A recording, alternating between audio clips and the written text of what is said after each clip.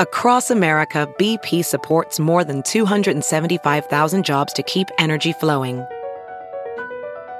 Jobs like updating turbines at one of our Indiana wind farms and producing more oil and gas with fewer operational emissions in the Gulf of Mexico. It's and, not or. See what doing both means for energy nationwide at bp.com/investing in America. But we got to get down to business.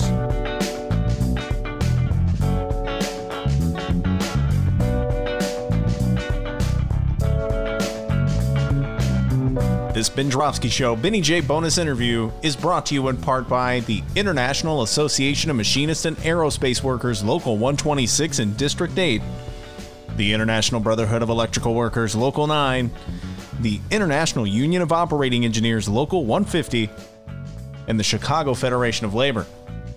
Benny J, take it away. Bonus time on the Ben Joravsky Show as I speak. It's Friday, June 19th, 2020, Juneteenth Day. Of course, it could be any time. It's a bonus. You're listening to it. The headline in the Tribune. How about this? Trump's DACA push blocked. Yeah, the Supreme Court finally got something right. Old John Roberts said, I'm not going to. I'm cynical about this one, folks. I just think it's political, and they're worried about the possibility that Hispanic voters, Latino voters will come out in huge force if they don't do this. I got news for you guys. It's going to happen. Trump's going to go. Anyway. I'm not a doctor. Oh, thank you, Donald Trump, for that. I didn't really, but you're giving us advice like taking bleach. All right. As I do with every bonus episode, I ask my distinguished guest to introduce him or herself. We have two guests today.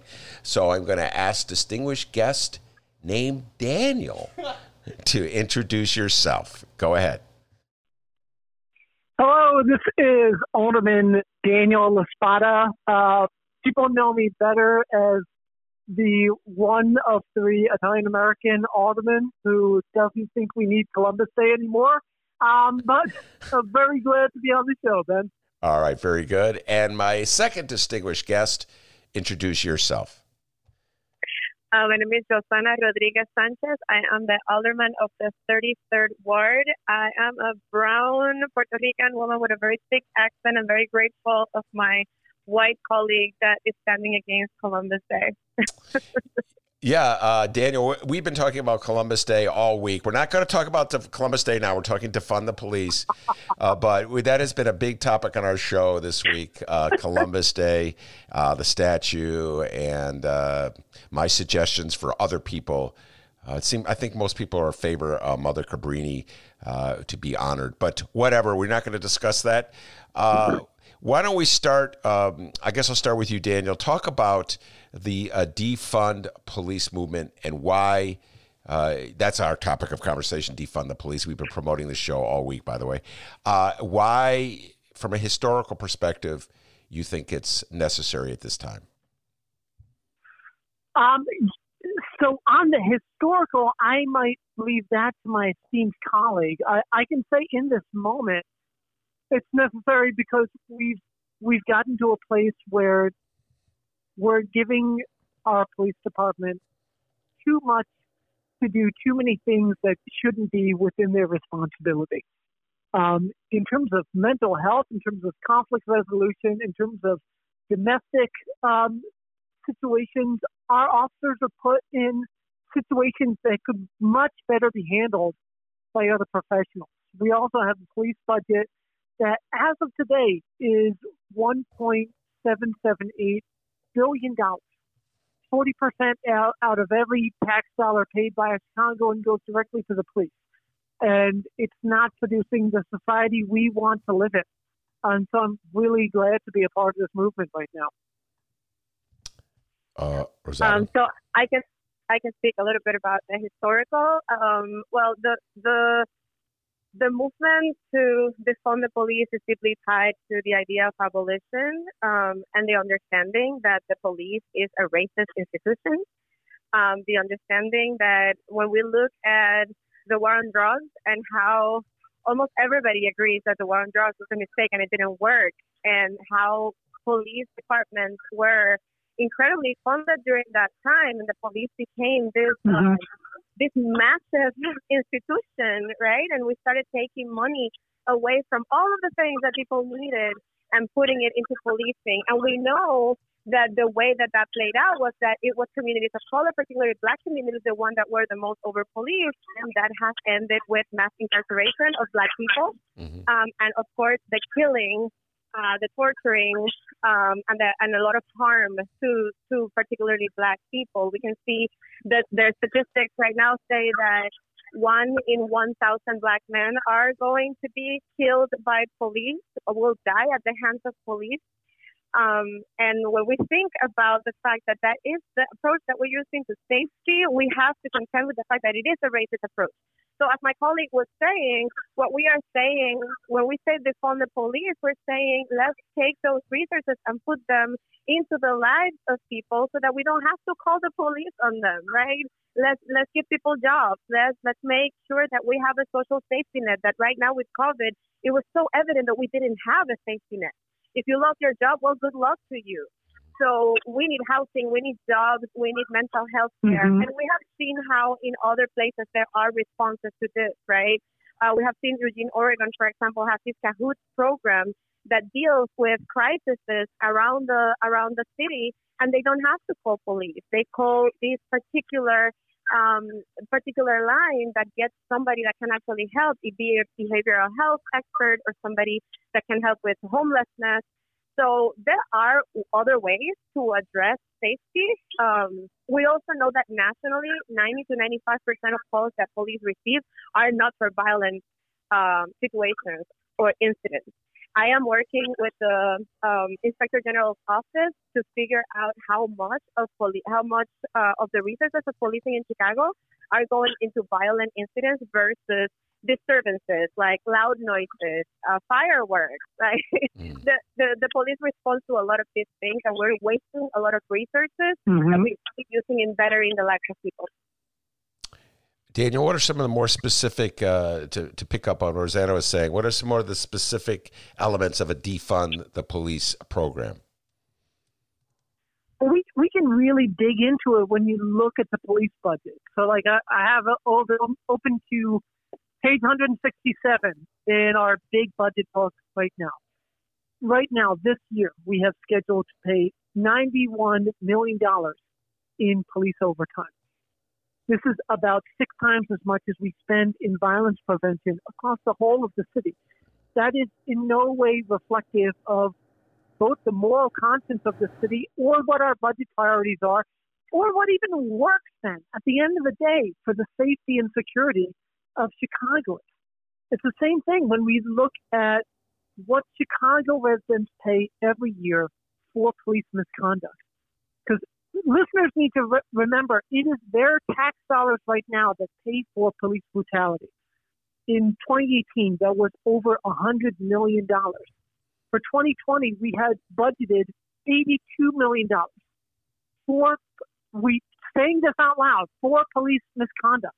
We can take those dollars, we can put them into what works in terms of mental health, in terms of programs like ALSO, which does violence prevention work in my community, groups like READI, READI, that pair cognitive behavioral therapy with jobs for those at risk of violence in their communities, data-driven programs that are proven to work.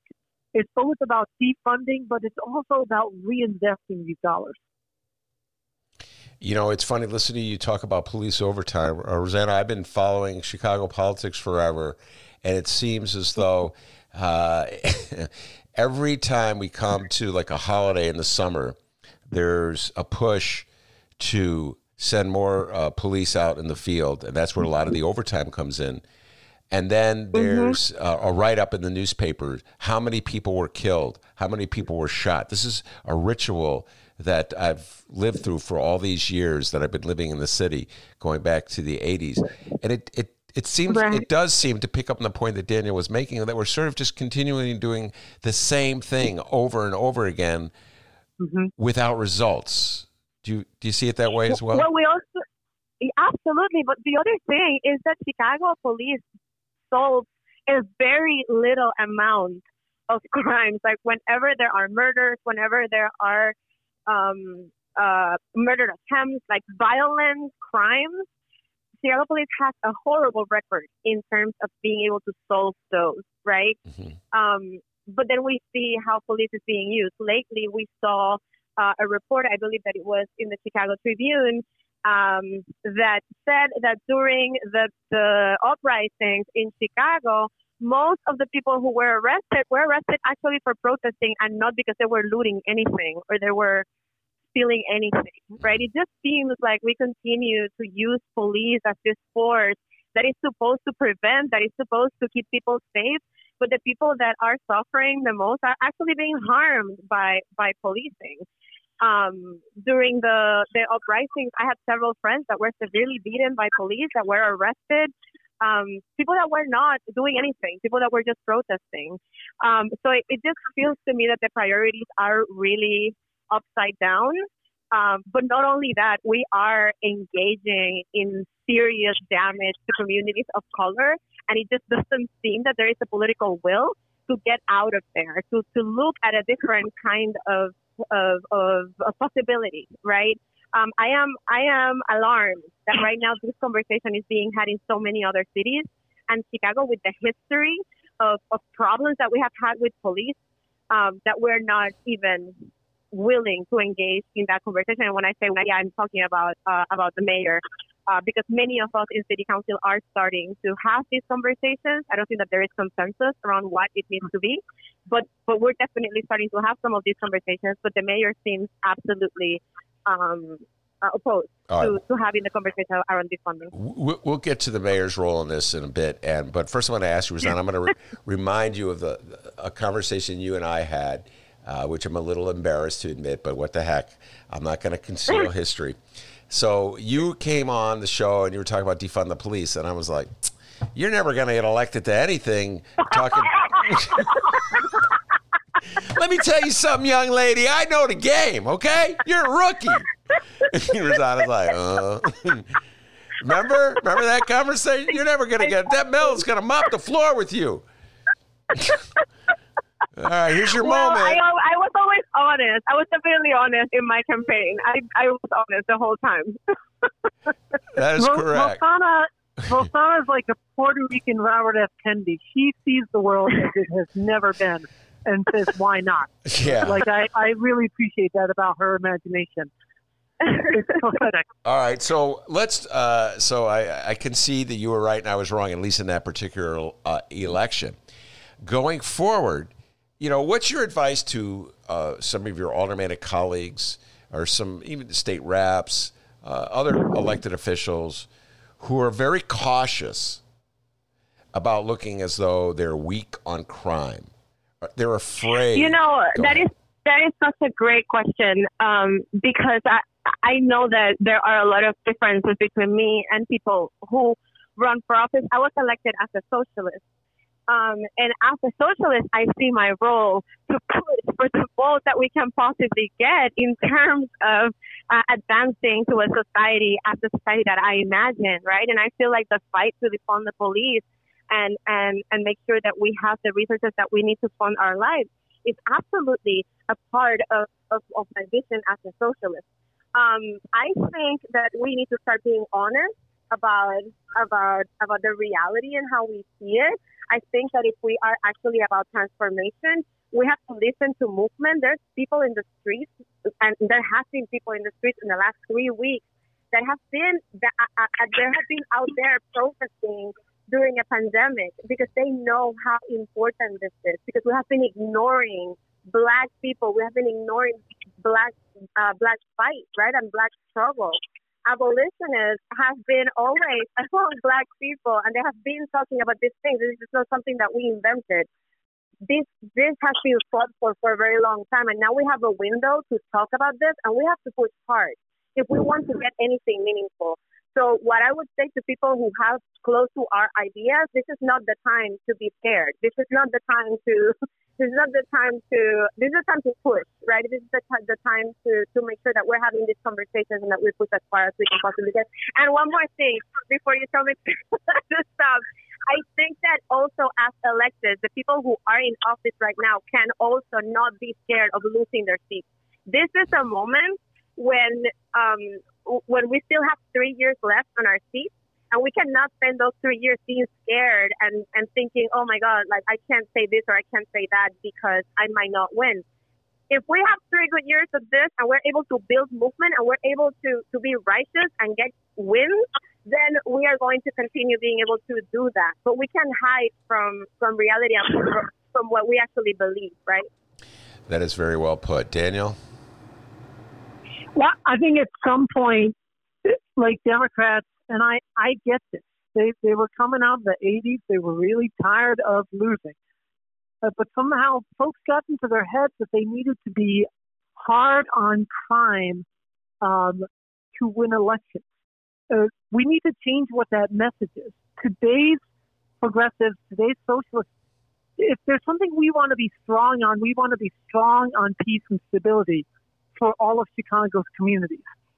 And this is not just about being righteous, it's about being effective. It's about doing what actually works, reinvesting in the things that work to keep people's lives stable and peaceful.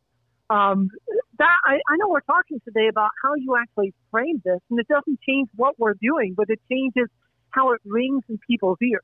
But the same as Rossana, like I did not spend night after night in 20-degree weather to not lead with boldness and with integrity. I would have asked too much sacrifice from too many people if I would just come in here and keep the status quo going and keep our budgets going until the police budget reaches $2 billion, 2.5 billion, wherever it's headed on its current trajectory.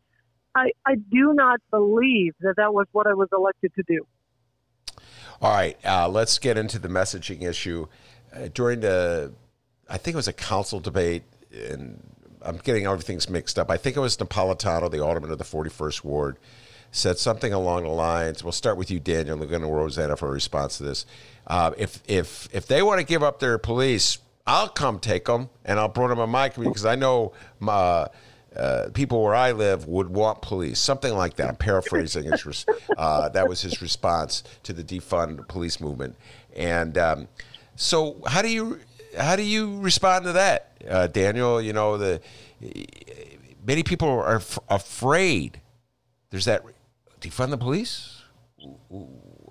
That's certainly it can ring oddly in a lot of ears. Here's the thing: you and Ben. It's no secret to our listeners that we are white men. There's never been a moment in our lives when the police didn't exist to protect us. Mm-hmm. The majority of Chicagoans have not had that experience with the police. When they say defund the police, it doesn't come out because it was media tested.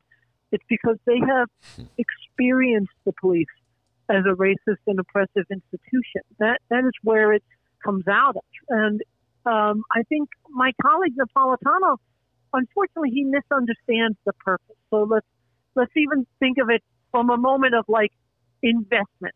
If I was investing for my retirement and I said I want to have a stable retirement, I'm going to put every dollar I have into Facebook. Nobody invests all of their dollars in one thing. How is it that we have said we want to invest $1.7 billion in a safe Chicago, and we said we're going to put it all in policing?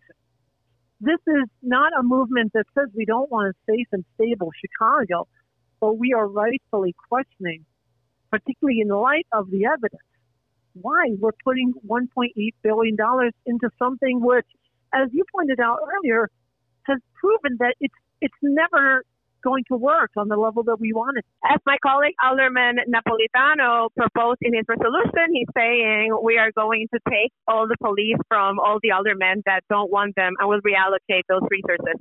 We're not advocating for that. We want the resources that our communities need instead of policing. So you're not taking the police and not giving me anything. So we need to make sure that we're putting the structures in place that are going to replace the approach that we're taking right now with the only thing that we have, as we know, is policing. So we need to make sure that we are creating a transition period where we are making sure that the structures are in place and the resources are in the places that they need to be, such as with housing, jobs, mental health, and all of the things that benefit people. So I thought that Napolitano actually made it. I thought that resolution was actually a really bad joke that makes fun of the very serious demand that people have right now who are protesting on the streets. It makes fun of an important demand of the movement, which is defund the police. And I don't want to dilute that message. I think that is the message that we need to be putting out right now. Rossana, go ahead. Mm-hmm. Yes. Finish your thought. Well, one of the things about defund that I particularly appreciate is that when you talk about defunding, it needs to be meaningful, right? I'm not talking about divesting $50 million out of $1.8 billion. I'm talking about actually digging in there and getting a lot of resources from policing that is meaningful, because it's not just about funding these other services. Yes, it is a lot about that, but it's also about dismantling an institution that has been harming our people throughout history, right?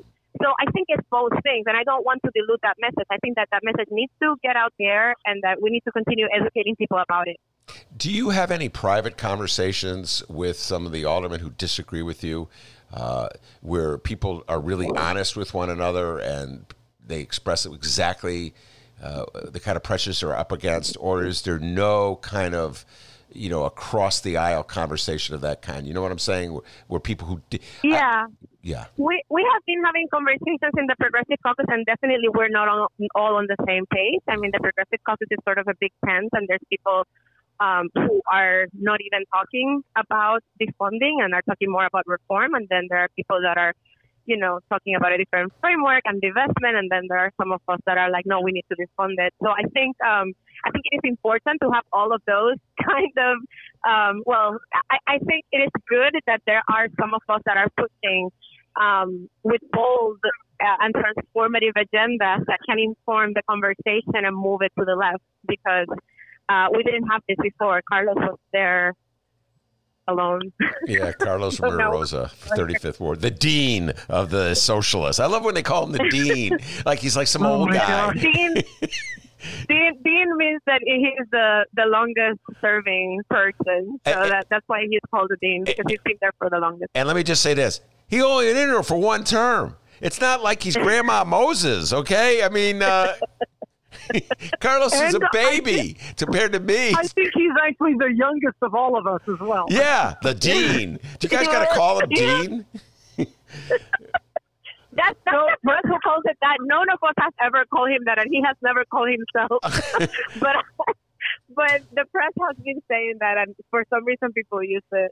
We don't know. I don't know. It's funny. It cracks me up. No, but go ahead, Daniel. Ben, I think your question is the right one. Like, I have talked to other colleagues, even outside of the Progressive Caucus, on this, who, like, based on their constituencies, based on their political backgrounds, and they're uncomfortable with the phrasing, even if they understand the righteousness and even the effectiveness of what we're talking about.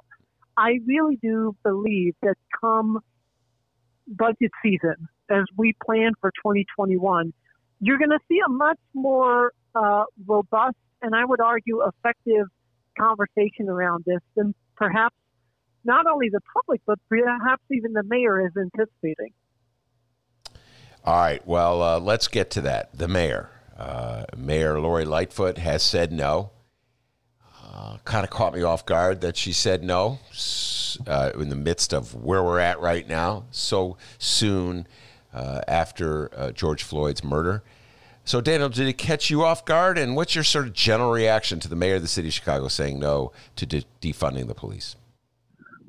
I mean, listen, like I've been here doing this for a year now. If that caught me off guard, I would say I had not been paying attention to the way Chicago's government is functioning right now. That's the most polite way I can put it. But I would say, I think she is perhaps ignoring her own self-interest in this. All of us want a safe and secure and stable and peaceful Chicago.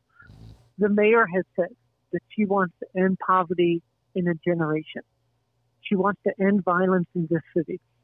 We are not going to do that by continuing to replicate the same old broken budgets that we have. We need to think differently. We need to think differently and spend differently and invest differently if we're going to get to the kind of Chicago that she has said that she wants to build, we have to have the guts to create a new narrative for this city. And so, like, if it's going to take more protests or more marches or whatever political will it's going to take, then so be it. But we cannot keep going down this old road. No one is served by it. Rossana? I agree. I agree with Daniel. I didn't. It definitely didn't catch me by surprise. Her saying that she wouldn't engage with that conversation. I was disappointed because I have seen, a lot of other cities discussing this. I think that it's just going to take a lot of pressure on the mayor and on other aldermen to come to the table and talk about this, because it's a necessary conversation. I've been doing a survey in my ward that is open right now, and a lot of people have participated, not only from my ward, but from other parts of the city. We started it a few days ago. We have had probably like 570, 600 people have participated. And of all those 600 people, we have 75% of people that want to defund the police. I know that's not a really big sample. I have 55,000 people in my ward, although not all of them are, able to participate. But I feel like there is a lot of reception right now for these kind of ideas. And as electeds, we need to be listening to the people, and we need to at least be having the conversations. So it is a shame that she's not willing to engage with it. I really hope that with pressure, she will do that. When you say pressure, what exact kind of pressure are you talking about? Continue protests in the street? I'm talking about movement. I'm talking about people. People are getting really organized, right? We had uprisings in Chicago that were very spontaneous, but from those uprisings, we are seeing a lot of people getting organized and a lot of solidarity between Black and brown people. So I expect that there's going to actually be a movement that is going to demand the defunding of the police and the funding of our lives. And we know what that looks like, right? Like, we have seen that before. We saw it with No Cop Academy. We saw it during the teachers' strike, how, public opinion was with the teachers. And the mayor ended up having to give up on some of those fights and concede some demands to the teachers. So I'm hoping that we are, as elected, we are going to be able to support the building of those movements and bringing those demands into city council and be able to have those conversations. Daniel? I mean, I would add to that, like, we all need people to make us uncomfortable from time to time, to really agitate us. I had a development of the first ward yesterday that people sure as hell made me feel uncomfortable about. They were demanding better in terms of affordability. And let me tell you that uncomfortability gave me some genuinely sleepless nights. But at the end of the day, it made for a better development, and it made me a better alderman. I don't know what the tactics need to be, but I think all of us, particularly those who have not been able to get on board with this work and this movement, need to be made uncomfortable until they're ready to act. Because if Chicago ends up the only major city in America that does not come out of this with meaningful, substantial reform, it will say a tremendously sad thing about this city and its leadership. I think this is obviously bigger than Chicago. And I'm not certain that the Democratic Party, and both of you, well, wait, no, Rossana, you're not the ward committee, so I take that back. Thank you. Yes. Not my problem. I was about meetings, Rossana. Yes, I think it's Iris Martinez in your ward. Am I correct on that? Yes. Give me credit for knowing that I knew the committeeman of the 33rd ward. Let's just let Good that. job. Good job. But I do not see Joe Biden being a willing advocate of this movement. I almost feel as though Joe Biden would be telling the two of you, if he had you in a room, hey, could you go a little quieter in this defund the police thing? Could you just, wait till after November? Can you just shut up for a little bit? Because Donald Trump, he's going to give a speech tomorrow in Tulsa, Oklahoma, as we're having this conversation on a Friday. By the time folks hear this show, he will have delivered that speech. I guarantee you, Rossana, he is going to be blasting weak on crime, soft on crime, police-hating Democrats. I guarantee you he's going to throw that out there, and it's going to put Joe Biden on the defensive. And this is the political game that you were confronting when I told you can't possibly win talking about defunding the police. So you see what I'm saying? That this is bigger than Chicago? The thing is that we already did that, right? Like we have to at some point change the narrative and be bold enough to change that narrative and call things for what they are. We did that with the war on drugs. We already did that, and it did not work. So we need to learn from history and from the mistakes that we make, and we can talk about that, and we can talk about what the approach should be. The Kerner Commission was founded in the 60s and told the president exactly what needed to happen in order for violence to go down, but they chose to continue to inflate policing. So we can be honest if we choose to, right? And that's what I'm going to continue to do. With these years that I have left. Before I go to Daniel, ask for his response. What do individual police say to you, Rossana? What are the, like, if you have a conversation with individual cops? Can you repeat that? Sorry. What do individual police officers that you see in your ward or downtown, what do they say to you about this issue? I haven't had the chance to have a lot of conversations with police yet. I do know several officers in the 17th district, for example, that I work with in cabs, that I feel like those officers could be social workers, Yeah. But then I know that, the Chicago police also is able to vote for Cataranza to represent them as the president of the union, right? Yeah.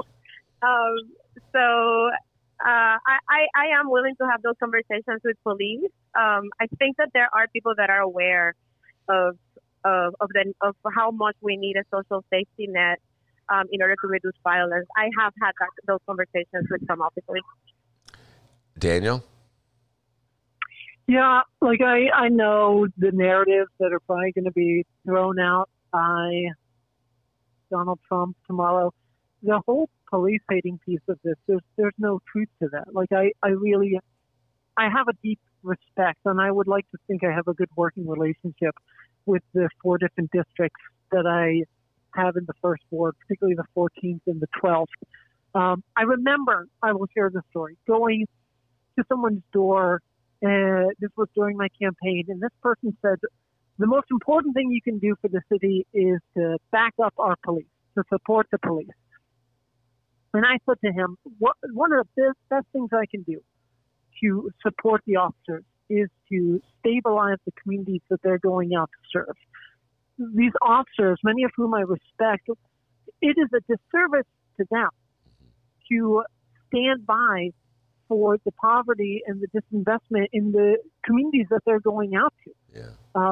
Like Rossana and I share a lot of the 14th district together.